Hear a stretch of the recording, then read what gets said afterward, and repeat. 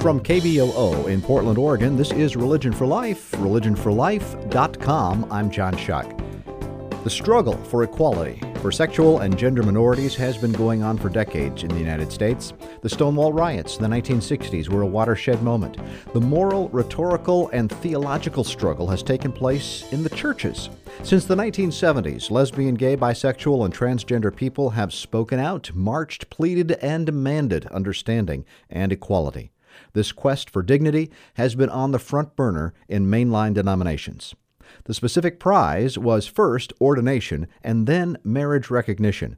My denomination, the Presbyterian Church USA, removed ordination barriers in 2011, and earlier this year, on St. Patrick's Day, 2015, the definition of marriage was officially updated to reflect the reality of same-gender marriage.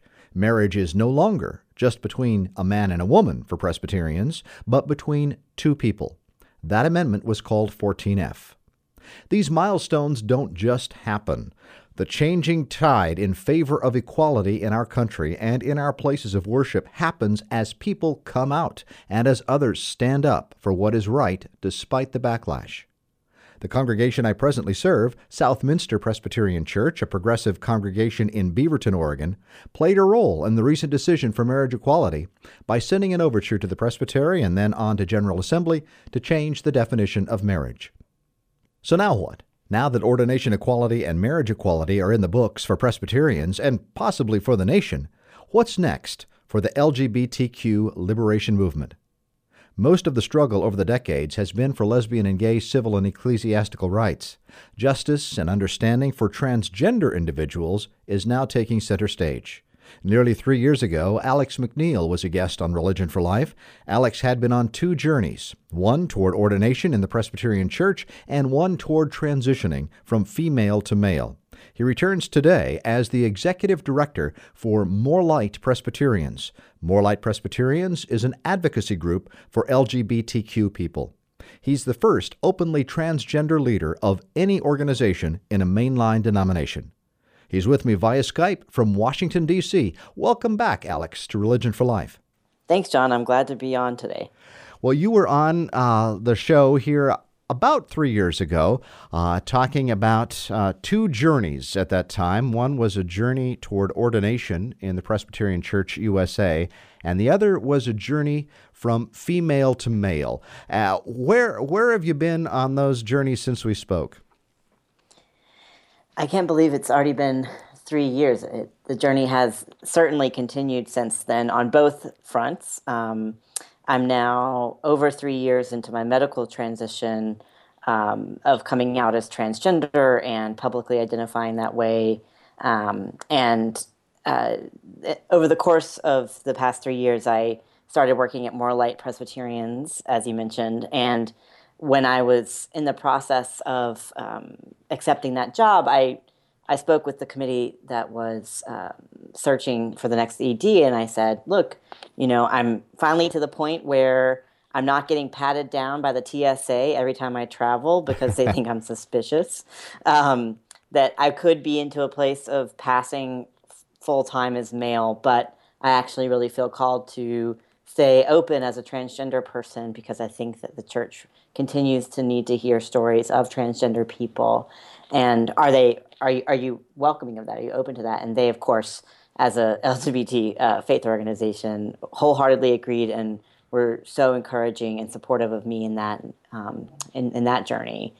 And in the meantime, I have moved forward in the ordination process. It was really amazing how going through this medical transition really brought me back into myself and feeling at home in my body again, and helped me feel even more confident and comfortable in seeking a call within the denomination and being open about my transition with the Committee for the Preparation of Ministry, under what I'd been under care for 7 years at that point. So I got to tell them about transitioning, and they were very supportive, which was pretty amazing. Being from Western North Carolina, all they had were questions, and really got to see kind of who I was in that process. And so I've now moved to candidacy from an inquirer stage to a candidacy stage, which meant that I had a big public meeting at the Western North Carolina Presbytery a year ago, where I was clear in my paperwork that I was transgender, but I really wanted to talk about my statement of faith. And it was a really incredible meeting where folks from all sides of the kind of theological spectrum around LGBT inclusion were able to have a conversation with me about how I felt called to serve the church. And ultimately, a majority of the folks in that presbytery supported my move to candidacy. So I'm one step away from being certified ready for ordination, and it feels clear that when that is able to happen, that I will eventually be able to be ordained to the position here at Moorlight. So it still seems like a long time, 7 years for this process. I mean, why aren't you already certified as a candidate or for ordination? Yeah, and now we're at 9 years that I've 9 been years. under care of the presbytery. And it has been a long time. And when I started under care, I had just finished college and was going towards seminary. And I had known since I was in high school that I wanted to go to seminary and felt called to serve the church. But because there was the rule within the Book of Order that prevented an openly gay or lesbian person from serving in an ordained position within the church, folks who supported me in terms of my seeking a call and being an inquirer also were worried that if I were to go for candidacy and have this big public meeting, that I might not pass, that people would not be able to get beyond the rules within the Book of Order, and that was very real. And so that was about 6 years of my process. That the rules on the books in 2011. Fortunately, the Book of Order was changed to no longer have that restriction in it. So it became possible. So in some ways, it feels like my journey has really been about 3 years, Hmm. where it's been possible to actually seek ordination. And for me, it was really interesting when the change in the Book of Order happened. The question that I received most frequently was not, what are you going to do since you can't get ordained? And shifted to, so when are you going to get ordained? What are you going to do now? And that was a really watershed moment for me to think about what was it that was preventing me from moving forward. And at that point, it wasn't the church anymore. It was myself and not feeling at home in my body and knowing that I needed to deal with kind of the gender dysphoria that I'd been experiencing for a number of years so that I could be whole in seeking ordination. So so there is nothing. Just to be clear, there's nothing in the Presbyterian Church USA rule book that prevents you from being ordained or any transgender person. No, and there was never such a rule. Right. And I started the process openly identifying as a lesbian, and so for that reason was not able to move forward. So now you are the executive director for More Light Presbyterians, and tell us a little bit about what More Light Presbyterians does. More Light Presbyterians was first, the idea for More Light Presbyterians was first begun back in 1974 when Reverend David Sent stood up at the Presbyterian General Assembly and held up a sign that said, "Is anyone else out there gay?" And it was the first time that some of the silence around the exclusion of LGBT people had been broken, and community started to form with others who identified as gay or lesbian and were seeking community. And then in 1978, one of the strands that became the Presbyterian Church USA adopted a policy that homosexuals could be welcomed into membership but could not serve the church. And it was the Sunday after that report was adopted that a minister in West Park Church in New York City preached a sermon that said there is yet more light to break forth on the scriptures around homosexuality, and that church was going to become a More Light church and not exclude anyone from membership or leadership within the congregation. And since that day, the numbers of More Light churches have grown. We're over 200 strong across the country. We even have a More Light Church in Wyoming and a church in West Virginia, in places where the conversation about LGBT inclusion has not happened as frequently. So More Light churches are, a congregation will have a conversation, and the session will vote to say, yes, we're going to be a More Light Church. We're going to write a statement and put it in our bulletin, and choose to fully welcome LGBT persons into our midst.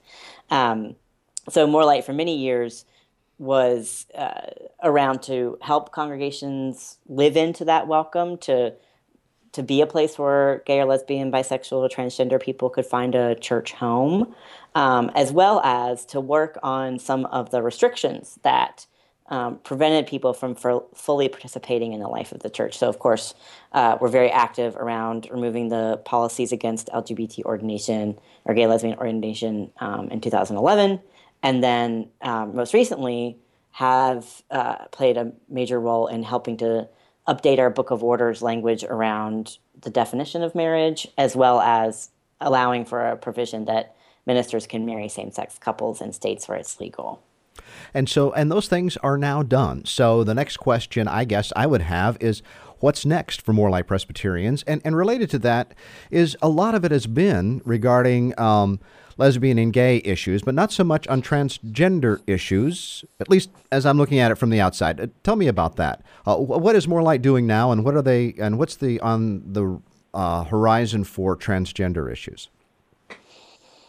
I believe that we're at a really exciting and critical time for the work around LGBT inclusion within our congregations and in society. That while we're poised to have the Supreme Court hopefully rule in the next couple of days or weeks around allowing same-sex marriage across the country, at the same time, we've seen further efforts in over 27 states across the country for restrictions to be enacted into law that would allow, for example, a court magistrate to be able to refuse same-sex marriage licenses because of their religious beliefs, claiming a religious freedom or religious liberty argument. So North Carolina, for example, just enacted such a law.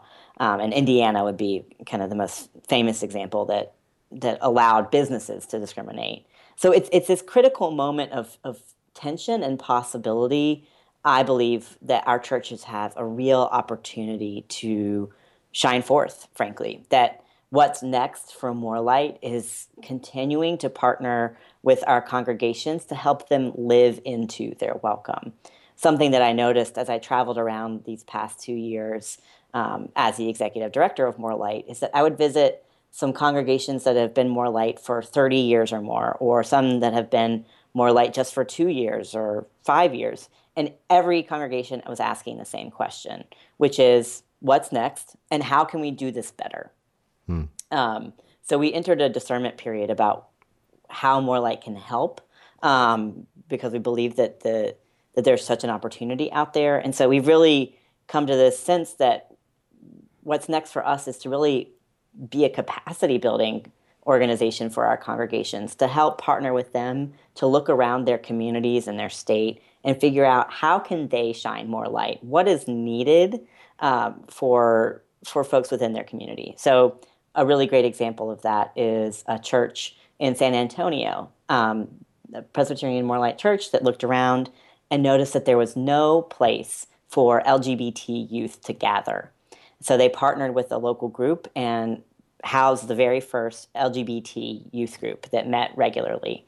And when I got to go visit, it was the first joint meeting of the LGBT youth group and the church youth group.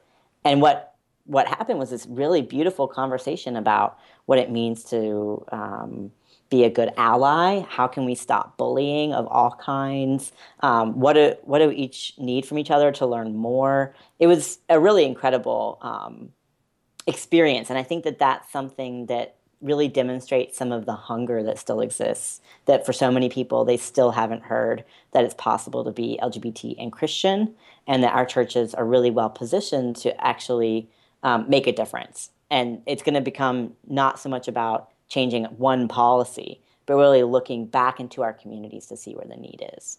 If you're just joining us on Religion for Life, my name is John Shuck, and my guest is Alex McNeil. He's the executive director of More Light Presbyterians and the first openly transgender leader of a mainline denominational organization in the United States.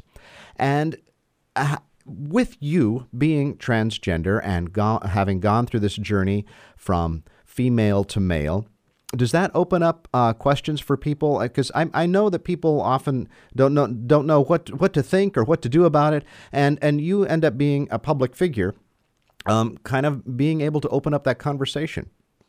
I've experienced being open as a transgender man in this role with More Light to be an incredible gift. It has been incredible to travel to churches across the country and get to have the conversation, whether formally or informally, about what it means to be transgender, what it means to be a transgender Christian, someone called to serve the church. And some of the work that I've gotten to do is I have a workshop that I've been leading at different churches that is called Sexual Orientation and Gender Identity, Connecting the Dots, because there's a lot of questions that come up around. It's not just about being transgender, but what is that? How does that interact with being gay or lesbian? And in this workshop, what has been really incredible about it is that it has helped people to see and build some empathy with transgender people. That the point of the workshop is not that you leave knowing the answer to every single definition in the dictionary about gender identity or sexual orientation, but that you know how to build a relationship with someone for whom you may not know their gender identity or sexual orientation, that you're able to go into that conversation with curiosity rather than just a need to learn more facts and then move on, curiosity about building a relationship. And so being open as a transgender man within that has allowed for a depth to the conversation that I think, my vulnerability allows other people to be vulnerable and talk about their experience learning to be a man or a woman in this culture. And that has been such an eye-opening experience for me. Well, you are a gift to the church and to the culture, and in your vulnerability of being able to be out there, to be a human being, and to invite others to be human beings as well. In the news recently, Caitlyn Jenner has come out, her picture in magazines, and I'm wondering what you think about celebrity in terms of someone like Caitlyn, how that helps to make the movement forward, as well as what might be some things that are not spoken. When I'm thinking, for example, people might think, well, Caitlyn Jenner is what it means to be transgender. And so she ends up having to kind of carry a lot of identity just within her person. But of course, obviously being transgender is a variety of what it means to be human. I really support anyone who has the bravery to be public about their transition. Mm-hmm. Going through a medical process, or even having the courage to name that your identity is different than the sex you were assigned at birth, or the way people have been perceiving you for most of your life, is an incredibly brave thing. And what inspires me is when people like Caitlyn Jenner or Laverne Cox or Janet Mock use their platform as a way to lift up the voices of trans people who are never going to make the cover of a magazine, who use their experience as just a small window into a broader view of what it means to be transgender. And I think in some respects, Caitlyn Jenner has done that. And she has some amazing examples of some pretty powerful transgender women to follow that she could continue to use her platform to do that. Now, that's not what everyone's called to do. And I really do believe that in some ways to use that public platform for lifting up other trans people is a calling. But it's really amazing to see when that happens, because we know that just this year, over 11 transgender women, mostly, and some men, have been murdered for being transgender. That when we exist in this, on the one hand, hyper celebrity around trans identity, it's easy to forget that for so many transgender women and men, mostly people of color, finding food, a place to stay, a steady job is a matter of life and death. a few years ago, I'm not sure if this is still happening, there was a documentary about you called Out of Order. Where are we with that? You're right. There is a documentary called Out of Order that just finished filming last summer, and we just finished fundraising for funds to edit and put it together. So this fall, the film will be edited and be ready for submission to film festivals starting in January. And the hope is that we'll be able to launch on outoforderdoc.com, our page where different churches or individuals can screen the film, and we're creating a discussion guide to go alongside it, because what we really see as part of Out of Order, which is not just about my story, but about others who have been either in the ordination process in the Presbyterian Church as LGBT folks or serving in ministry, that it really becomes, again, a platform to show the diversity within this group, and also provide a way for congregations or individuals to engage with stories and lived experiences about what it's like to be an openly LGBT Christian, and someone who's really rooted theologically in our in the Christian tradition, to be able to interact with that, and so creating some educational resources to go alongside it so that it broadens the conversation beyond just viewing the film. And so that's great news to hear that. So that film is coming out then this fall. Actually, this spring. It's being spring. edited this fall. It's coming out in the spring. Okay, edited fall in the spring of 2016. Yes. Okay, that's fantastic. Well, now the General Assembly of the Presbyterian Church is meeting in Portland. Welcome, everyone, in June or July, or the summer anyway, of 2016. So what do you see on the agenda for the General Assembly? There's no one single piece of polity change that's going to be coming forward.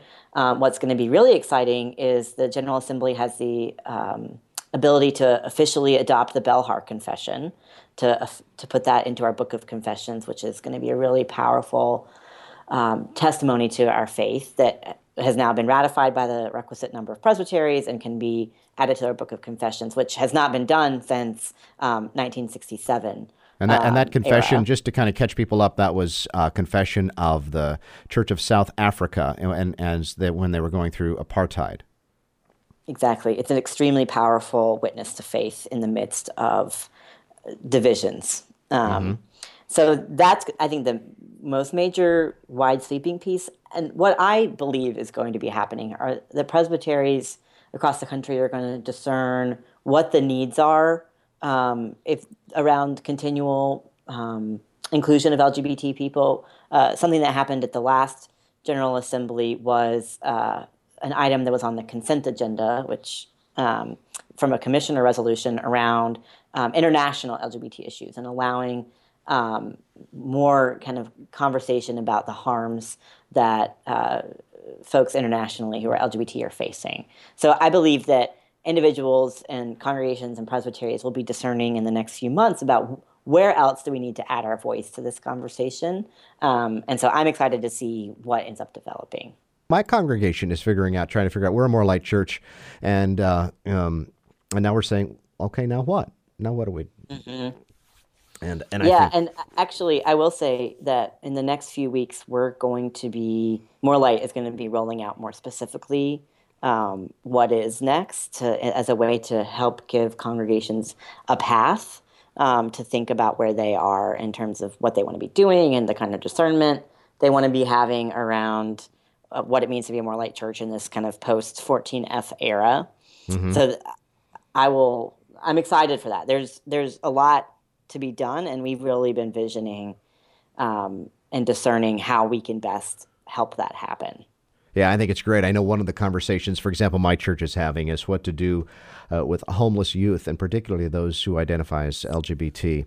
Exactly. Well, I will say, John, that at the More Light conference, we're going to have a specific workshop around working with queer homeless youth. Oh, really? Oh, good. Because what we've seen is that there are distinct issues that each More Light church is passionate about, and our job in the next era, we're not dictating what you need to be passionate about, but to really help bring together what each church is passionate about and like having a heart or an eye for LGBT people within that. So we know a lot of our churches have great homeless ministries, but aren't necessarily seeing how LGBT people are disproportionately impacted by being homeless or showing up even to their homeless ministry. So helping to bridge that gap and a lot of what we're going to be doing is connecting churches and networking groups to have some representatives meet kind of virtually probably to share like what is your church thinking about, what has your church done, to share best practices and try and generate some more ideas together. And I believe that out of that we might have some further like legislation that we could bring towards General Assembly, for example, as one outcome. Alex McNeil on Religion for Life. We just have a couple of minutes left, but I do want to ask you again a little bit about your personal story and what it means. You said at the beginning of our conversation that you became to feel who you really are. And that is a pretty courageous move to make. What would you say to people who are wrestling with questions of gender identity or sexual identity, and to be able to have have that courage to go ahead and take that journey? Because there might be a lot of forces that might make people think, forget it. It's too much work. It's too much hassle. It's too much pain. I would say to folks who are in the midst of wrestling with their gender identity or sexual orientation, in the midst of discerning what their path is, that in the Bible, God often comes to us when we're wrestling, when we're unsure, that kind of journey is a place where God can live too, that you're not moving away from God simply by asking the questions or discerning the right path for your life.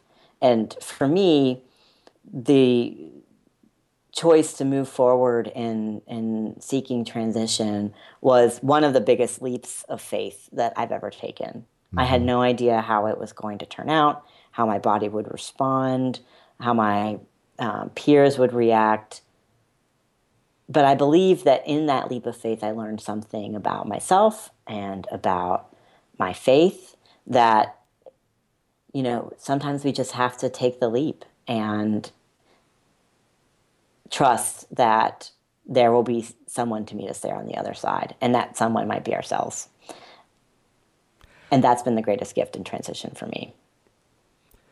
Alex, thank you for that, and thank you for being vulnerable, sharing your story, not only with me on the radio, but also throughout your ministry with More Light Presbyterians and throughout your life. As you know, you are touching lives everywhere. Alex McNeil, Executive Director of More Light Presbyterians, has been my guest on Religion for Life. Thanks, Alex, for your work and for being with me today. Thanks, John. It's been a real pleasure. You've been listening to Religion for Life, at the intersection of religion, social justice, and public life. I'm John Shuck. You can find links to podcasts at religionforlife.com. Follow us on Twitter, like us on Facebook, subscribe on iTunes. Religion for Life is heard on KZUM Lincoln, Nebraska, WEHC Emory, Virginia, WETS Johnson City, Tennessee, and produced by KBOO Portland. Be well.